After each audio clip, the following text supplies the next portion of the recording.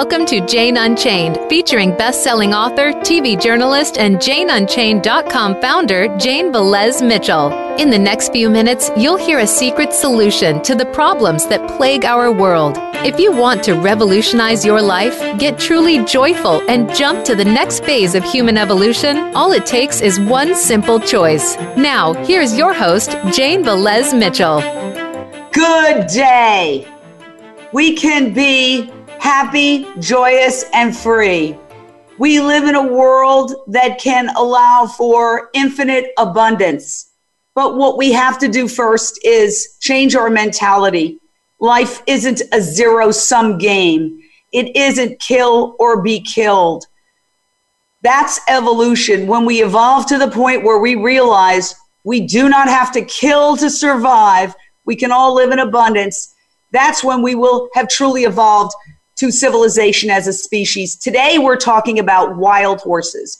Everybody, and this is my little mascot, Rico, our rescue from Puerto Rico, to remind us that if we love animals, we should love our dogs and cats, but also all animals, including pigs and cows and chickens and horses. We're talking horses today. And everybody involved in this conversation loves horses, loves wild horses. But we have differing opinions as to how to save the wild horses. So we're going to have a dialogue today with two incredible people.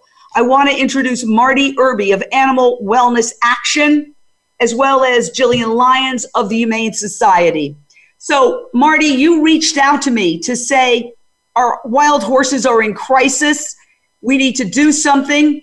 There's a plan that you're not crazy about. You tell us why the wild horses are in crisis to begin with, and how we can do a dialectic here to try to reach a higher understanding of this subject. So take it away, Marty.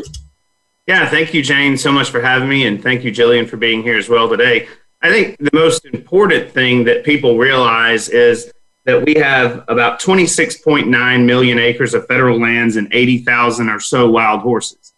The crisis, as many people will call it, is really about ranchers and cattlemen trying to take over federal lands so that they can raise beef cattle and therefore run the horses off the lands, whether they go to slaughter, whether they go to holding facilities, wherever they go. It's really about the National Cattlemen's Beef Association, their members and cattlemen and ranchers going out there and trying to remove the horses so that they can obtain those federal lands for their use. We're working in Congress. I know the Humane Society and the ASPCA released their plan last Monday, and we started last Monday. 4 of us from our organization lobbying against that plan and proposal in the appropriations that Congress is working on right now. And I know more people are coming in town and flying in this week to do the same, joined by at least 15 or so more groups that have a letter jointly going to Congress today, including the American Wild Horse Campaign, who's the largest organization that is focused solely on this particular issue. And we're open to dialogue with anyone want to try to solve the problem, but ultimately believe that this is not the. So maybe we go to the Humane Society now, Jillian Lyons, and tell me what your plan is as you perceive it, and then we can hear why Marty thinks maybe there's another plan. Of course. So essentially, we came at this, we started in about 2015 because we realized that this was a very politically controversial issue and that there were members of both the House and the Senate that were asking for everybody to sort of come together and talk about something that may be a little bit in the middle ground, but can get populations managed sustainably, but lessen some of that political crisis they hear from both sides of the table, those who want horses protected and those who want horses removed. So we really wanted to respect the wishes of Congress and work to have a dialogue with both sides of the issue. So essentially, we've been working on this since about 2015, and the plan has 4 components. The first is, for the short term, continuing removals, if and only if those removals are coupled with large-scale mandatory fertility control programs. The third part of the proposal is relocating those horses that are in pasture facility or that are removed from the range into pasture facilities, and also removing horses that the BLM currently keeps in corral facilities to pasture facilities. And then the fourth part is increasing adoptions. So essentially, we put this four-tier plan together to envision that at the end of 10 years, large-scale removals in the United States will never be needed again on Bureau of Land Management plans. And that's really important to us because that's been happening for 50 years. And the BLM has removed almost 300,000 horses from the range with no end in sight. So this proposal really gives an end to that management paradigm that has been creating so much controversy for so many years. So, Marty, why do you think that it's a bad plan or that you have a better plan? Well, what we've been advocating for is language and appropriations by House members Dinah Titus from Nevada and Mr. Grijalva from Arizona that would require 5% of the BLM's budget to be utilized on PZP, which is fertility control that Jillian is speaking of.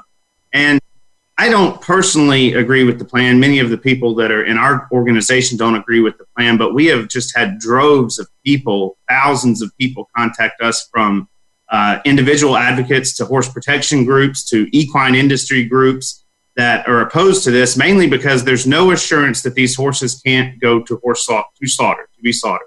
Now, I know that people who may potentially adopt them may sign an agreement and say they want. It's really not a strong way to enforce that. Now, if the SAFE Act, which is the Safeguard American Food Exports Act, were a part of this deal, that would probably change most of the people who are out there's mind to feel comfortable that the horses won't be going to slaughter. Second to that, I would say, even if you take slaughter off of the table, and let's just say that in a perfect world, none of these horses actually end up in slaughter. Why is it okay for 15 to 20,000 wild horses to be removed, from what I understand, each year for a minimum of 3 years, but potentially up to 10 years, when other species under the Wildlife Department at the HSUS, such as bears, wolves, and primates, other areas, they probably would never consider removing those. I think this is about the fact that the cattlemen want the land to raise horses, and there has to be some other way to do this through fertility control to force the BLM to actually use it. They haven't previously had language in appropriations that mandated that they actually do this. They've had report language, and I think we just need to be stronger and heavier-handed with Congress about making sure that PZP is used. Well, let me say a couple of things. One, at the end of the day, who is responsible? I talk to horse rescuers who still eat animals, and it's not that much of a leap to make the connection of we had many, many, many more wild horses roaming the lands in the olden days, and they survived because there wasn't a need to remove them to create grazing land for cattle. It's our choices as consumers to eat animals. I don't eat animals or any byproducts, and look at me. People tell me I have too much energy. And it's our choice to do that. And then we don't want to connect the dots that's why these wild horses are being removed. So if I want to say one thing, if you're a horse rescuer, if you're an animal lover, make the connection if you can. Open your heart to make the connection that it's our choice to eat a cow that is the reason why the wild horses are being pushed off so that the cows can graze. So we can blame the industry, but at the end of the day, it is the consumer choice that is creating all of this. So these two good-hearted people are trying to navigate, and they're having a dialectic about, what's the best way. But the ultimate best way would be for us to transition to a society where we're not killing animals and removing other animals, that we're living in peace and abundance with all beings. So that being said, Jillian, take it away where you're listening to what Marty said and you're like, yeah, but. So I think the yeah, but here is, he's really right that the most important thing for me about everything that's transpired over the past week is that we really need to be having very open and honest conversations about how to manage wild horses across the board. But I think that the more these dialogues continue and the more that Congress sees that people are talking about it, then it can change a lot of things. But I think a lot of us that have been working on this issue for a very long time know that we have been going to Congress for years and saying, please just increase the use of PCB. And it has not been able to get through for 10, 15, 20 years. We've had that dialogue. HSLF has had people on the Hill every year lobbying on this. And I think it's important to know that fertility control is incredibly effective, but at the same time, to manage 80,000 wild horses on the range, an increase of 5% of fertility control just isn't going to have a population level effect on wild horses.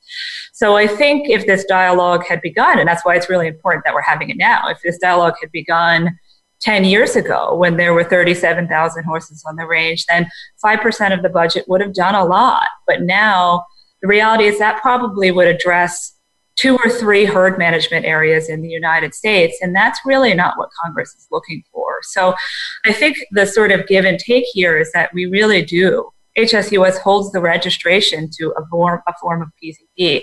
We think it is an incredibly important tool in this equation, but it is just one part of the equation. And because Congress is looking for something to happen reasonably quickly, and fertility control programs alone can take 10 to 15 to 20 years to stabilize the population, let alone reduce that population, it's just not enough. So I think really what's important is we need to figure out how to meet what Congress needs and force the agency to really start using fertility control and get this sort of political crisis that's been going on for so many years under control so we can start looking at healthy horses. They can start putting data into rangeland science and looking at what those ranges can keep for horses and fixing all of the problems that they can't fix because they feel like the house is on fire. So I just think it's a really great dialogue and we have to keep having it. But I am worried that if we do not impress upon Congress right now that something needs to change right now, we are kicking the can down the road and really putting those horses at risk of being killed. We've got a caller, Shannon from Florida. What is your question or thought, Shannon? Well, I personally know some horses and donkeys that came from holding facilities that were taken out of the wild as long as like 15 plus years ago. And one in particular, she was born in a holding facility. Her mother was taken out of the wild. And she was abused for 9 years before she finally made it to a real animal sanctuary where she wasn't given a new job and a new career. And it is so scary to think about what could happen to them. But Jane, like you said, it's really a consumer issue. And we need to stop eating these poor innocent cows so that this land, there's nobody that's trying to be greedy to get it, to raise these poor innocent beings unnecessarily for food, which is destroying everything. Well, you make such an important point. I mean, let's face it. It's the leading cause of animal agriculture. It's the leading cause of habitat destruction, wildlife extinction, and this whole crisis with the wild horses. And, our land can sustain a lot of wild horses. One of the things that I've noticed, and please correct me if I'm wrong, is that I've been reporting on this for years, and the BLM says, oh, we're helping these horses. They're starving. Well, no, they're not. I mean, I look at them and I don't see the bones. I see them giving birth to babies, and I see in the roundup, sometimes these are pregnant mares, and their foals are running after them, terrified, with the helicopter roundups. So I think the helicopter roundups are an abomination.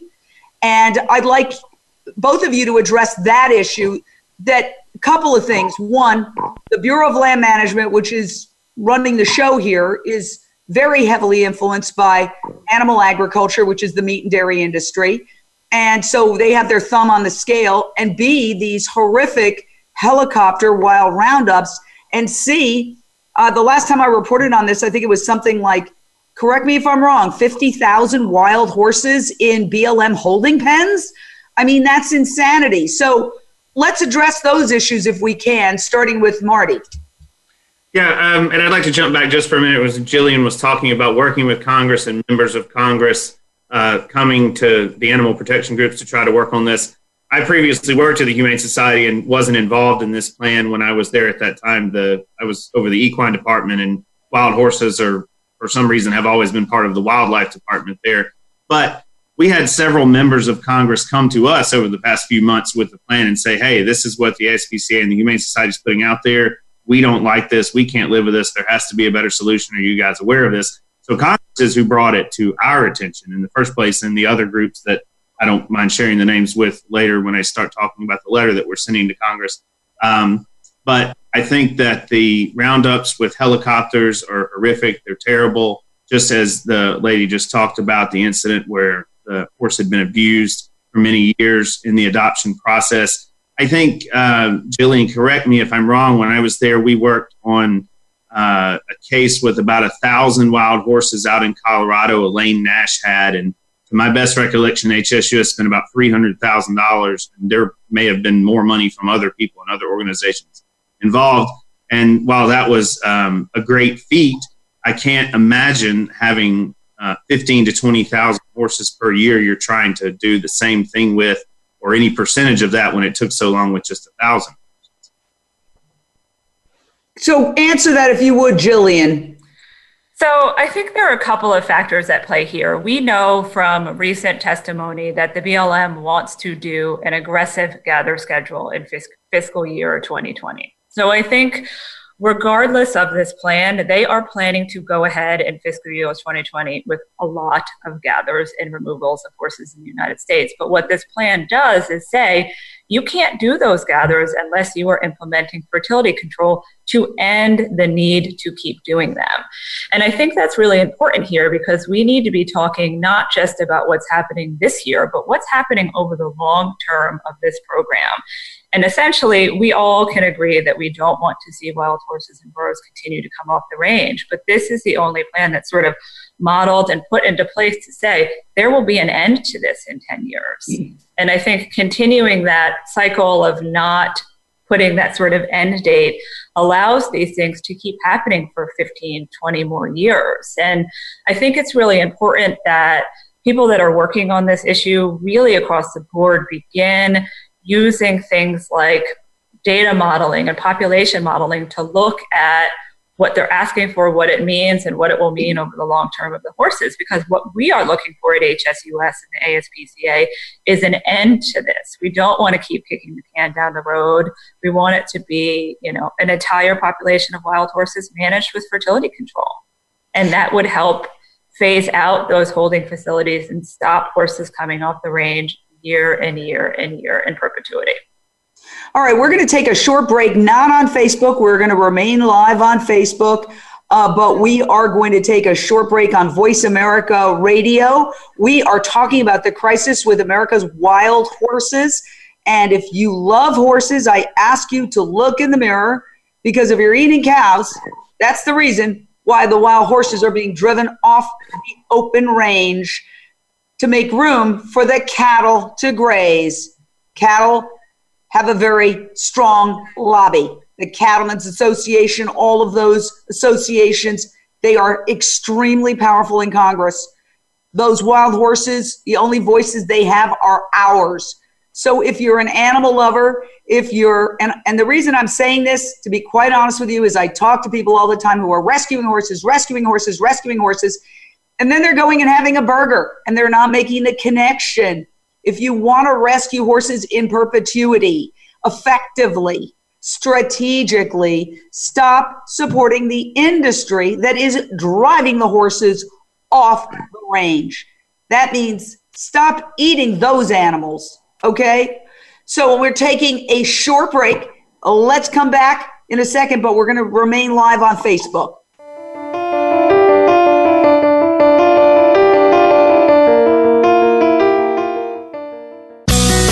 Be sure to friend us on Facebook. You can do it right now. Visit facebook.com/Voice America or search for us at keyword Voice America. Tune in to the Tony D'Urso Show with key influencers for entertaining and thought-provoking weekly discussions with some of the top stars in their fields. From business, sports, and science to entertainment, music, and literature, Tony's guests share their success and give their wisdom. If you're looking to manifest your vision and see how others have done so, be sure to listen to the Tony D'Urso Show every Friday at 2 p.m. Pacific Time, 5 p.m. Eastern Time on the Voice America Influencers channel. Do you believe that being fit is difficult? Do you think it requires turning in your favorite comfort foods for boring chicken and broccoli and spending hours in a gym? It doesn't. Tune into Have It All with Devin Alexander.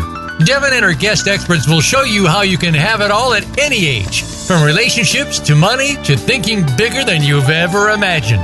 Devin will fast-track your goals to yummy reality. Tune in every Wednesday at 9 a.m. Pacific Time and 12 noon Eastern Time on the Voice America Influencers channel. Become a member of VoiceAmerica.com. It's easy, and best of all, it's free. Start out by going to our homepage or any of our channels and click Register at the top. Once you've created an account and signed in, you can create your own custom library, opt into our newsletter, search by show, host, guest, or topic of interest, or browse millions of hours of content across all of our Voice America radio channels. Membership gets you more. Visit VoiceAmerica.com today to get started and tailor the listening experience to your taste. We don't follow, we lead.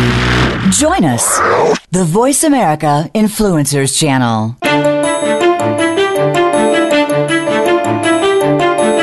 You are listening to Jane Unchained. To reach the show today, call in to 1-866-472-5795. That's 1-866-472-5795. You may also send an email in to janeunchainednews@gmail.com. Now back to the show.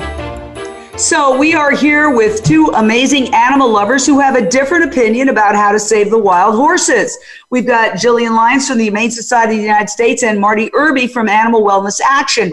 Both love animals, both love horses, as I do. And we're just having a dialectic to try to, A, understand this subject better, and B, what is the best solution? You know, we're all trying our best. Nobody has a crystal ball, but everybody brings their experience to the table. What's worked for them in the past? What might work?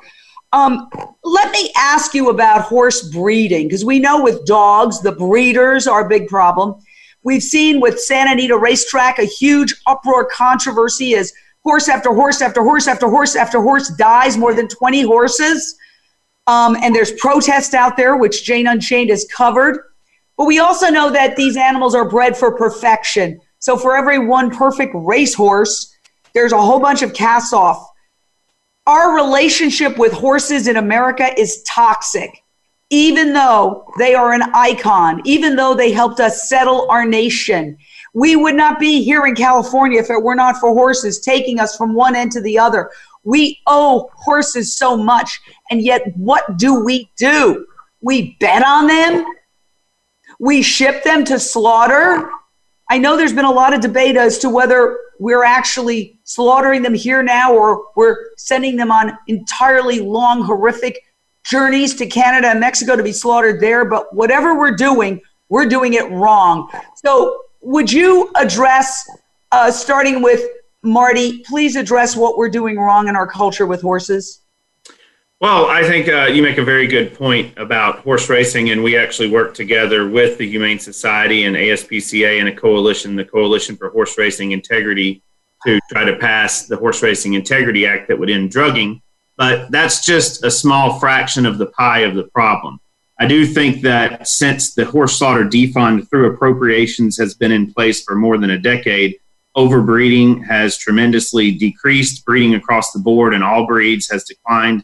And, 10 years ago, people would say, well, horse slaughter is not in place in the U.S. now. There are horses running all over the place and people are turning them loose. You don't hear them saying that today because the market has corrected itself. Now, there are still a tremendous amount of horses that are outcast from the racing industry, outcast from the Tennessee walking horse world, outcast from the quarter horse world, that are going to horse slaughter to be shipped overseas for consumption in Asia or Europe or wherever the case may be.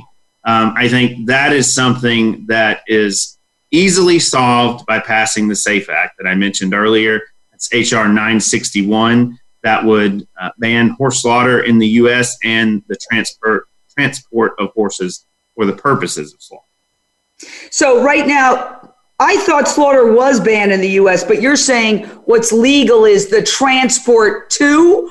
Can you clarify that, Jillian? I mean, there's been so many laws. What is the state of the law when it comes to horses? Yeah, so hitting on what Marty just said, the defund language that goes into agriculture appropriations every year essentially defunds the ability to inspect horse slaughter plants in the United States so that horses are not slaughtered within United States borders. But essentially, until we pass the SAFE Act, which Marty mentioned is HR 961, and both of our organizations work incredibly hard every year to get through Congress, there is no block on transporting horses to Canada or Mexico for them to be slaughtered there. And while numbers have decreased in recent years and there are fewer horses going over those borders, it's never going to be enough for Marty or myself or anybody else working on this issue until that number is zero. So there are a couple of different laws in place, but we really do all need the SAFE Act to completely end that export to slaughter.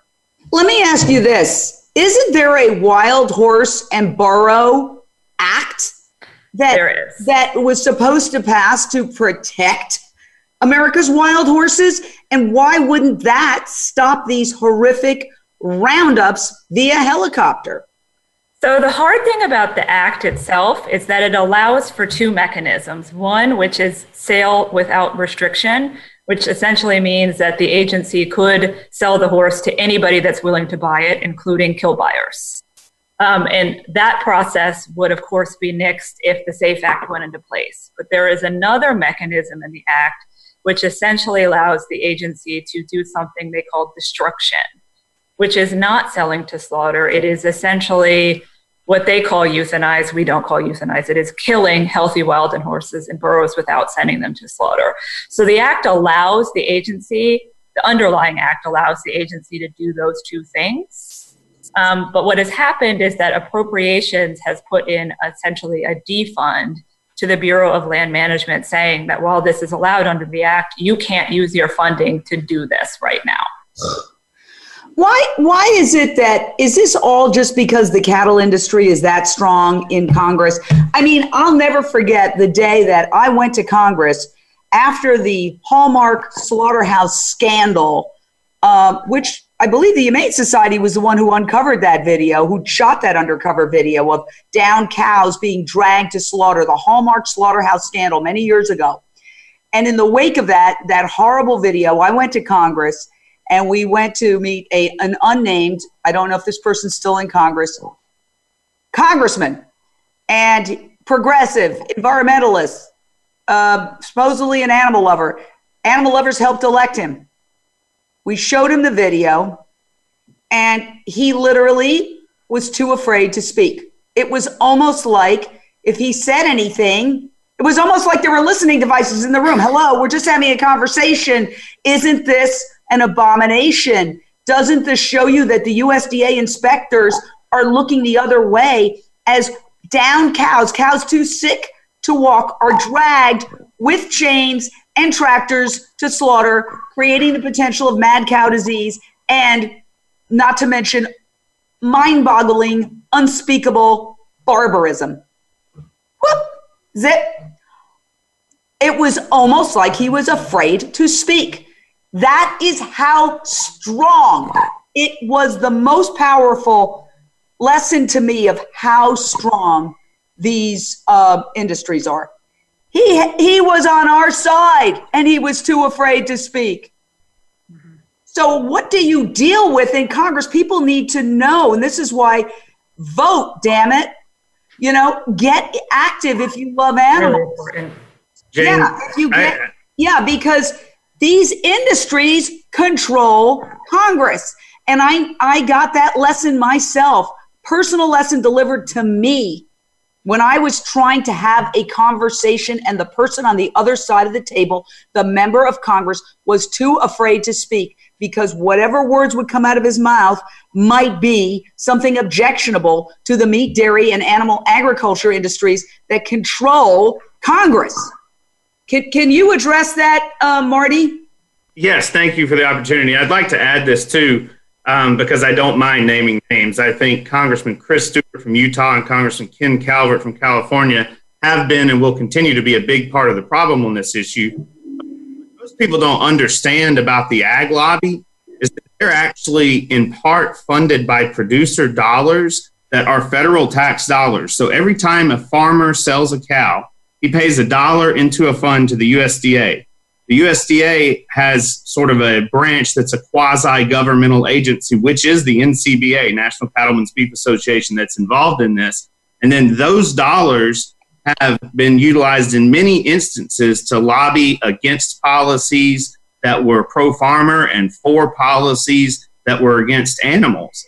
Now, those dollars should not have actually been able to be utilized for that purpose. I'm getting a little bit into the weeds here, I know, but those quasi-government agencies like the NCBA are doing that. There's another bill, the Opportunities for Fairness in Farming Act, S935, I believe, in the Senate, that would actually require them to show their books to the public, to the American people, to the farmers that are paying in, because now it's just another backroom, dark smoke and cigars kind of deal on Capitol Hill and in the administration. So, Jillian, what are your thoughts on all this? So I think you're right. I think that the sort of cattle industry is a big, if not the biggest part of this equation, but there is also, my energy mining and all of these different also sort of end users of public lands that play a part in this as well. And I think one of the reasons that HSUS started this in 2015 is we knew that if we did not have conversations with that industry, that we would never be able to get anything through on wild horses. If they are there and they are continually blocking us and we're not dialoguing with them in any way, shape, or form, we can't get them to back off their slaughter stance on wild horses. And that's a big part of where these discussions came from many years ago. And it has not been easy because we do not agree on a lot of things. I don't eat meat or animal products. And of course, a lot of them make their living on those same products. But we also have to fundamentally understand that because of Congress and because of that lobby, if they're opposing us, we can't get PCP through. We can't get any of these things through. So those conversations, while hard, are necessary because literally none of us on this call want to see horses slaughtered or burros slaughtered. It's incredibly important. And having those hard conversations is a part of making that happen, I think. Marty? Well, I would say one thing I wanted to clarify with Jillian is it was my understanding from our legal team that the proposal you all put forth did not actually require the use of PZP fertility control. Is that incorrect or is that correct, that it actually does in writing require that? So what it requires is the use of safe and humane fertility control tools.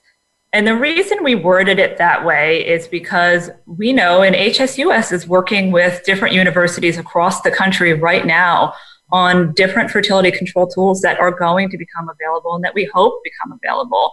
And there are researchers all over the country and the world doing the same.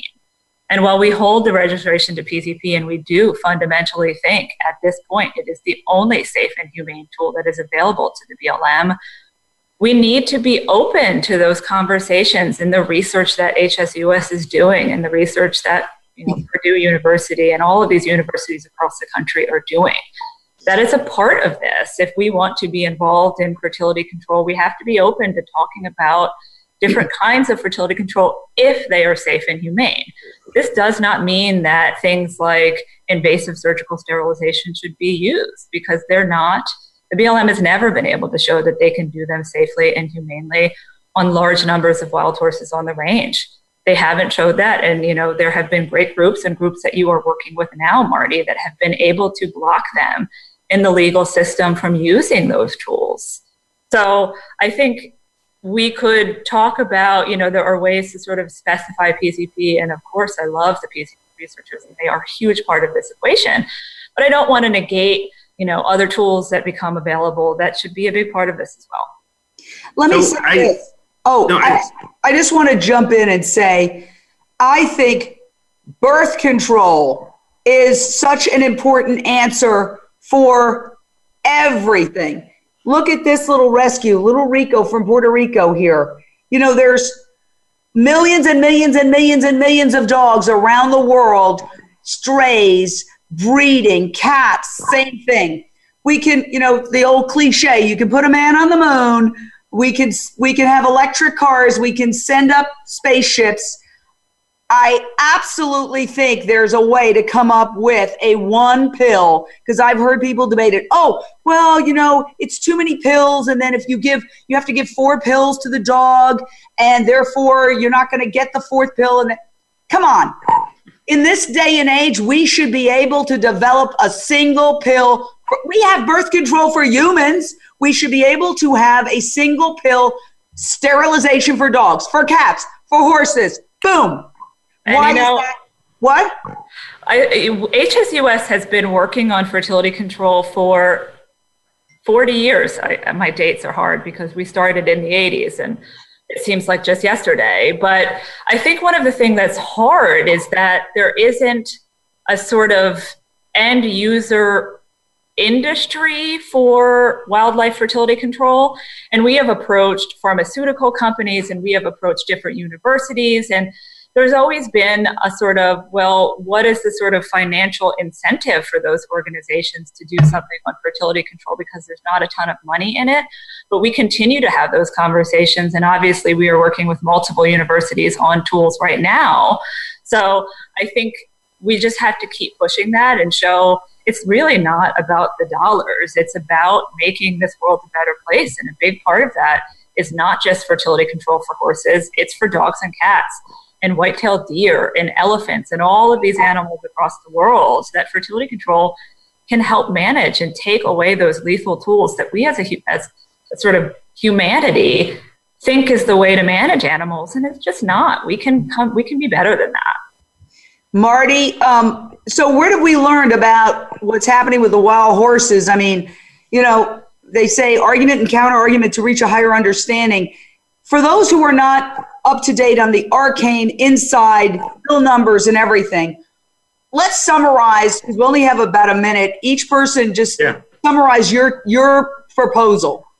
Yeah, I'd say, you know, as I said earlier, that we support the Titus and Grijalva language to increase using 5% of the BLM's budget for fertility control. The problem here is the ag lobby. You talked about it. We've talked about it. It's the cattlemen and the ranchers, the NCBA. At the end of the day, these dollars are basically subsidizing big beef is what they're doing, because if we didn't have the cattlemen out there after the land, we wouldn't have a wild horse problem. We want to work with Congress and work with everyone, but knowing the big ag lobby as it is and how much power they have, the HSUS and ASPCA proposal, the language is too vague. They can bend it, they can twist it. It leaves too many doors open and doesn't have enough requirements on it to tighten things down so that big ag can ultimately get their way, and they will come back, and they will. Jillian, your response or your proposal? Yeah, I think the thing that's important, and it's important to all of us here, is that we need to give the Bureau of Land Management a long-term proposal that can work to stop the cycle that's been happening for 50 years.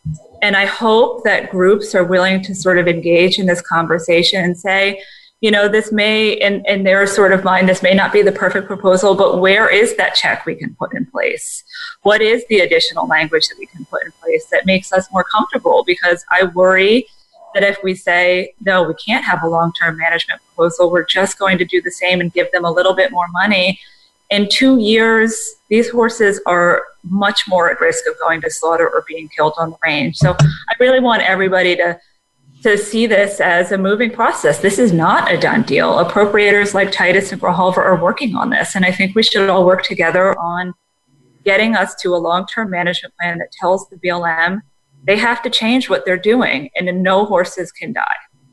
Well, let's see. I mean, I think this is a great dialogue, and I want to compliment both of you for being willing to have it. You know, again, of course. You know, we're all on the same side. It's just different approaches regarding strategy. So I think we have another segment. We're going to take a break on Voice America Radio, and I always want to thank Voice America Radio for letting us discuss these issues, which the mainstream media should be covering but doesn't, and certainly not adequately or with the perspective of the animals in mind. And I want to thank our executive producer, Tacey Trump, and A-Rod in the control room. So let's take a quick break. We'll be back in a second, but we're staying live on Facebook.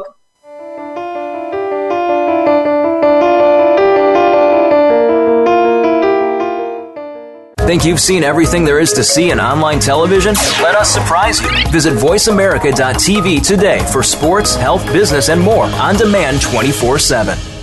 Sustainable success is just around the corner. If you are an entrepreneur, business leader, or anybody looking for their next level of success, tune into Sustainable Success with host Chris Salem. Did you know that the path to success is a long path that started many years ago? The path you started on then determines what is happening now.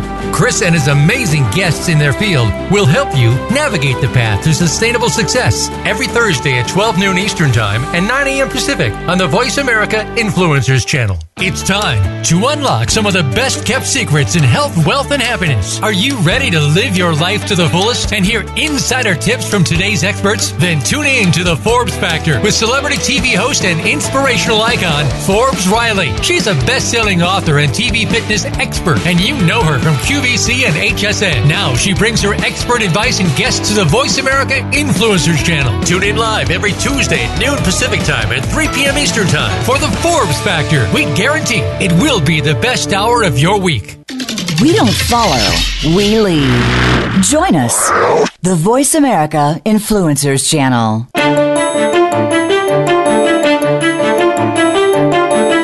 You are listening to Jane Unchained. To reach the show today, call in to 1-866-472-5795. That's 1-866-472-5795. You may also send an email in to janeunchainednews@gmail.com. Now back to the show. All right, we've got a lot of comments coming in on Facebook. Paige says, return to freedom, rescue horses from the BLM roundups. And Gabriella says, stop the assault by Republicans on our horses and our wildlife. Stop it. You know, we don't get political here in terms of parties because we're a nonprofit, but just reading some of the comments. What is your take, Jillian, on this whole, movement? Plant-based is exploding, and is the cattle industry on the defensive, and that's why they're getting more aggressive? Well, what's your take on all of it? I honestly don't work on that sort of issue in my sort of work and career life, but from a personal perspective, I can definitely say, I have not eaten meat since I was in high school, and I have always sort of been the black sheep. But I have started to see more and more as I go through my personal life, people that are shifting away from that mentality. I had dinner with somebody on Friday who's been a serious meat eater all of my life. And they said, I just had a burger a couple of days ago and I didn't feel good about it. So I think that all of these conversations that we are having across the board as an animal community, even if they don't always rise to sort of the cover of the New York Times level of national publicity, they're having a major effect. And Burger King adopting the Impossible Burger and all of these things that are happening are showing that we are shifting away from that sort of industry, that meat industry, and towards more and more plant-based products. But I think what's hard is that there are also more and more people. We just have across the board so many people in the world that are reliant on these products. And I think, we start needing to have a discussion about how we feed all of the people that we have, but how we do it without putting the lives of animals at the expense of all of the lives of humans. So these are really interesting conversations that I don't personally work on, but I do personally think about them in my daily life. Well, Marty, do you see this whole explosive rise of plant-based foods, dairy-free options? I mean, I was at a conference yesterday and we went to Menchie's.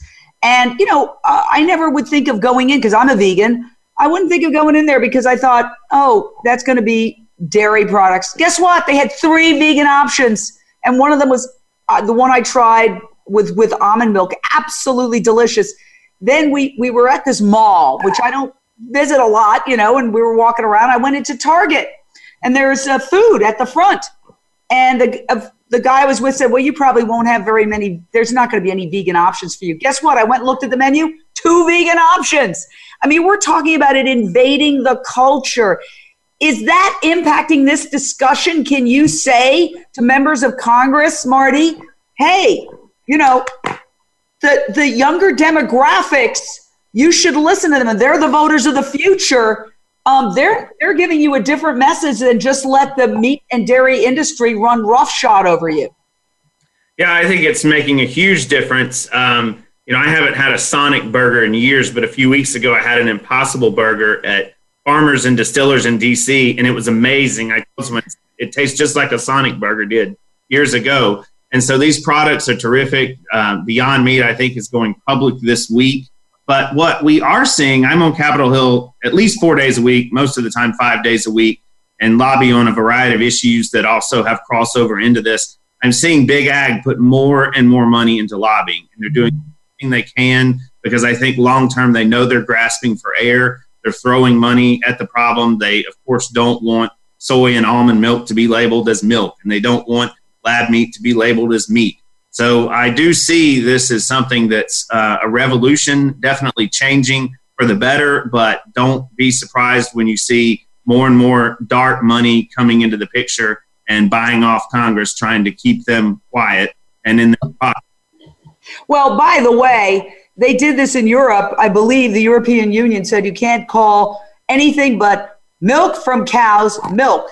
And guess what? I was in Berlin last fall, and oat milk is everywhere. Berlin is like such a vegan city. It blew my mind. I said, am I hallucinating? I was going to take photos of every time I saw vegan or oat milk or something or other, and I had to stop because that's all I would have done. Oatly, which was a brand that is coming to the United States now, was everywhere. So in the European Union, they tried to kill the plant-based movement by saying you can't call it milk, and it says beverage, but people are not dumb. They figured it out. Okay, beverage is milk. I can put this in my coffee and I can drink it. And, you know, it didn't work. Let me put it that way. It didn't work. So as we have just a couple of seconds, how do we come?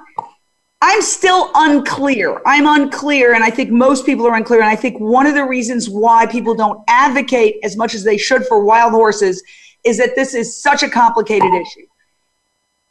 Let's just talk about the one thing I think that outrages people the most, and that is the helicopters and the wild horse roundups. When I covered this, the helicopters is what got people who didn't care about animals at all. You know, everybody does really, but that wasn't their thing. But when they saw these poor baby horses with their mothers racing away from these helicopters, they were like, what the hell? This is terrible. So let's just address that if we could, Jillian.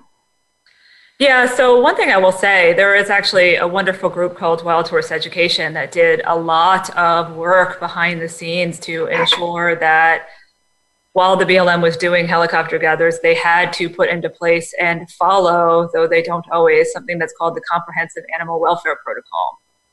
And I think that that is an incredibly important thing, and it is a thing that Congress needs to weigh in on. If the BLM is going to continue these gathers, Congress needs to say, you have to do these gathers by the Comprehensive Animal Welfare Protocol, because otherwise they will continue to do so without no congressional oversight. And I think that's an important part of what we put into our proposal. And I think, you know, it's also important for us to understand that because wild horses are not easily accessible, like in 2012, HSUS participated in a fertility control program, and there had to be a helicopter gather to get the fertility control into those horses.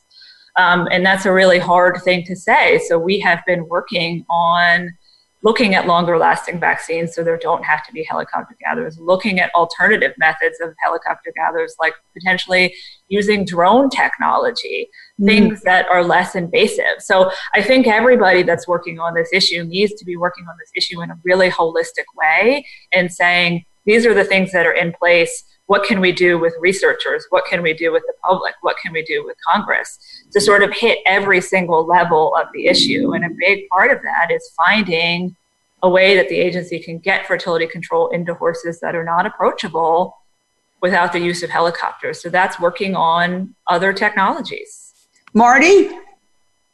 No, I agree. The helicopter roundups are terrible. I know that most everyone you hear from out there is completely against it, and that's why we're against the proposal having roundups in the first place. So working, as Jillian said, holistically and for new technologies that help prevent that is ideal, but that's not the situation and where we are today. Hopefully we'll get there. And in the meantime, I think, and our organization believes, that roundups just aren't the way.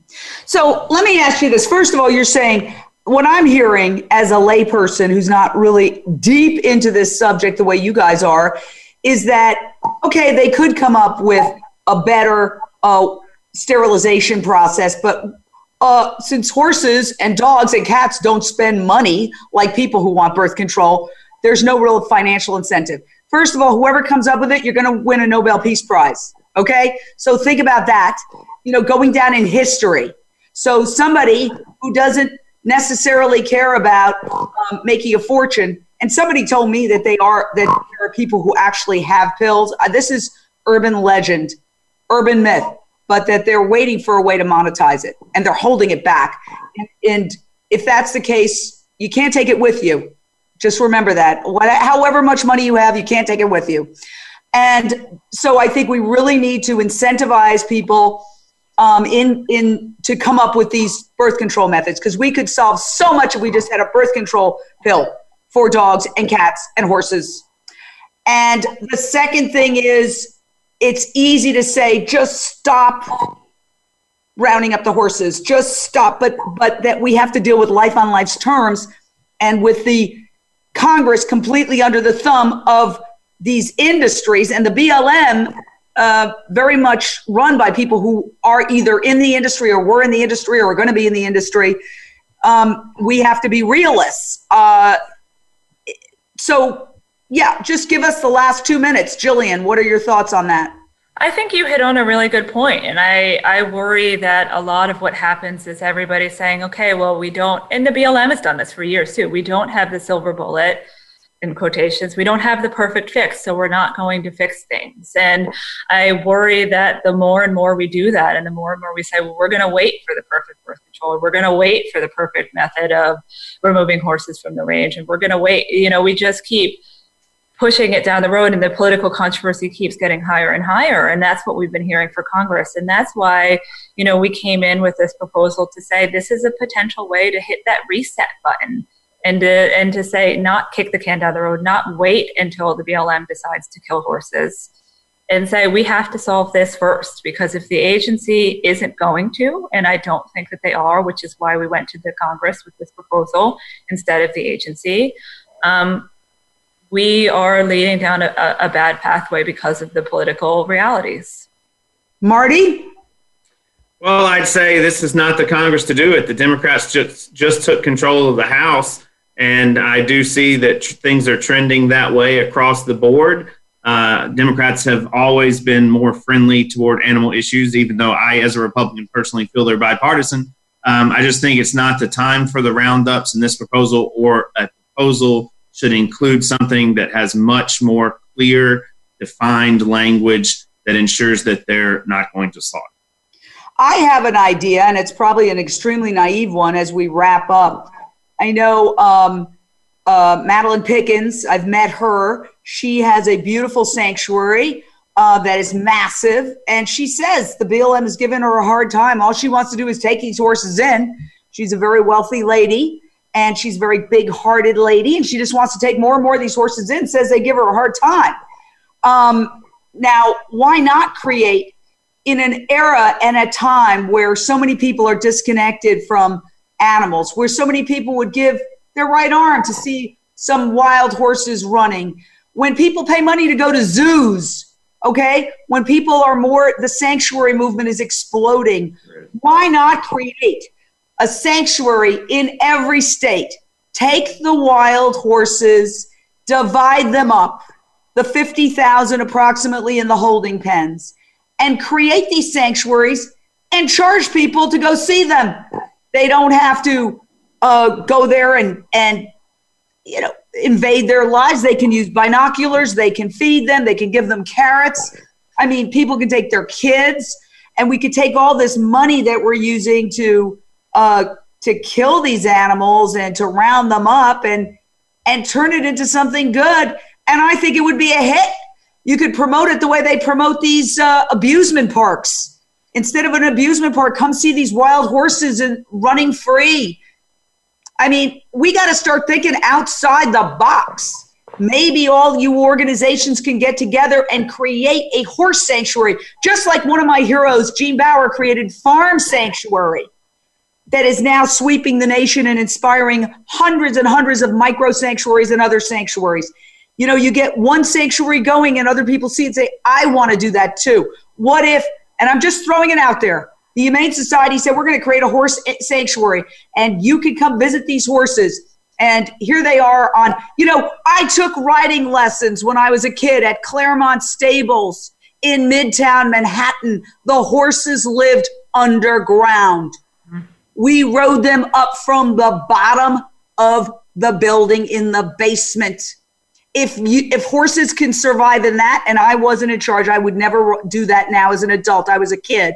But if horses can live that way, they can live on a limited number of acres, and there can be this. We've got to shift the mentality. Instead of betting on horses, we need to show these horses for the beautiful, free beings that they are. And the first one who does that,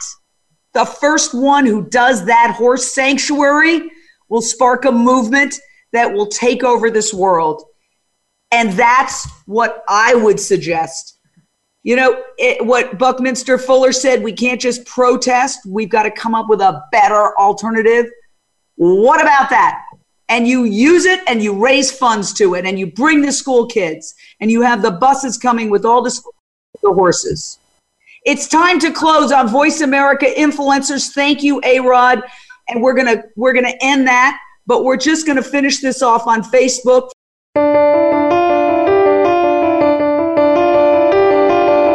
Thank you for tuning in to Jane Unchained. We hope you'll join Jane Velez Mitchell for the next edition of her program next Monday at 1 p.m. Eastern Time and 10 a.m. Pacific Time on the Voice America Influencers channel.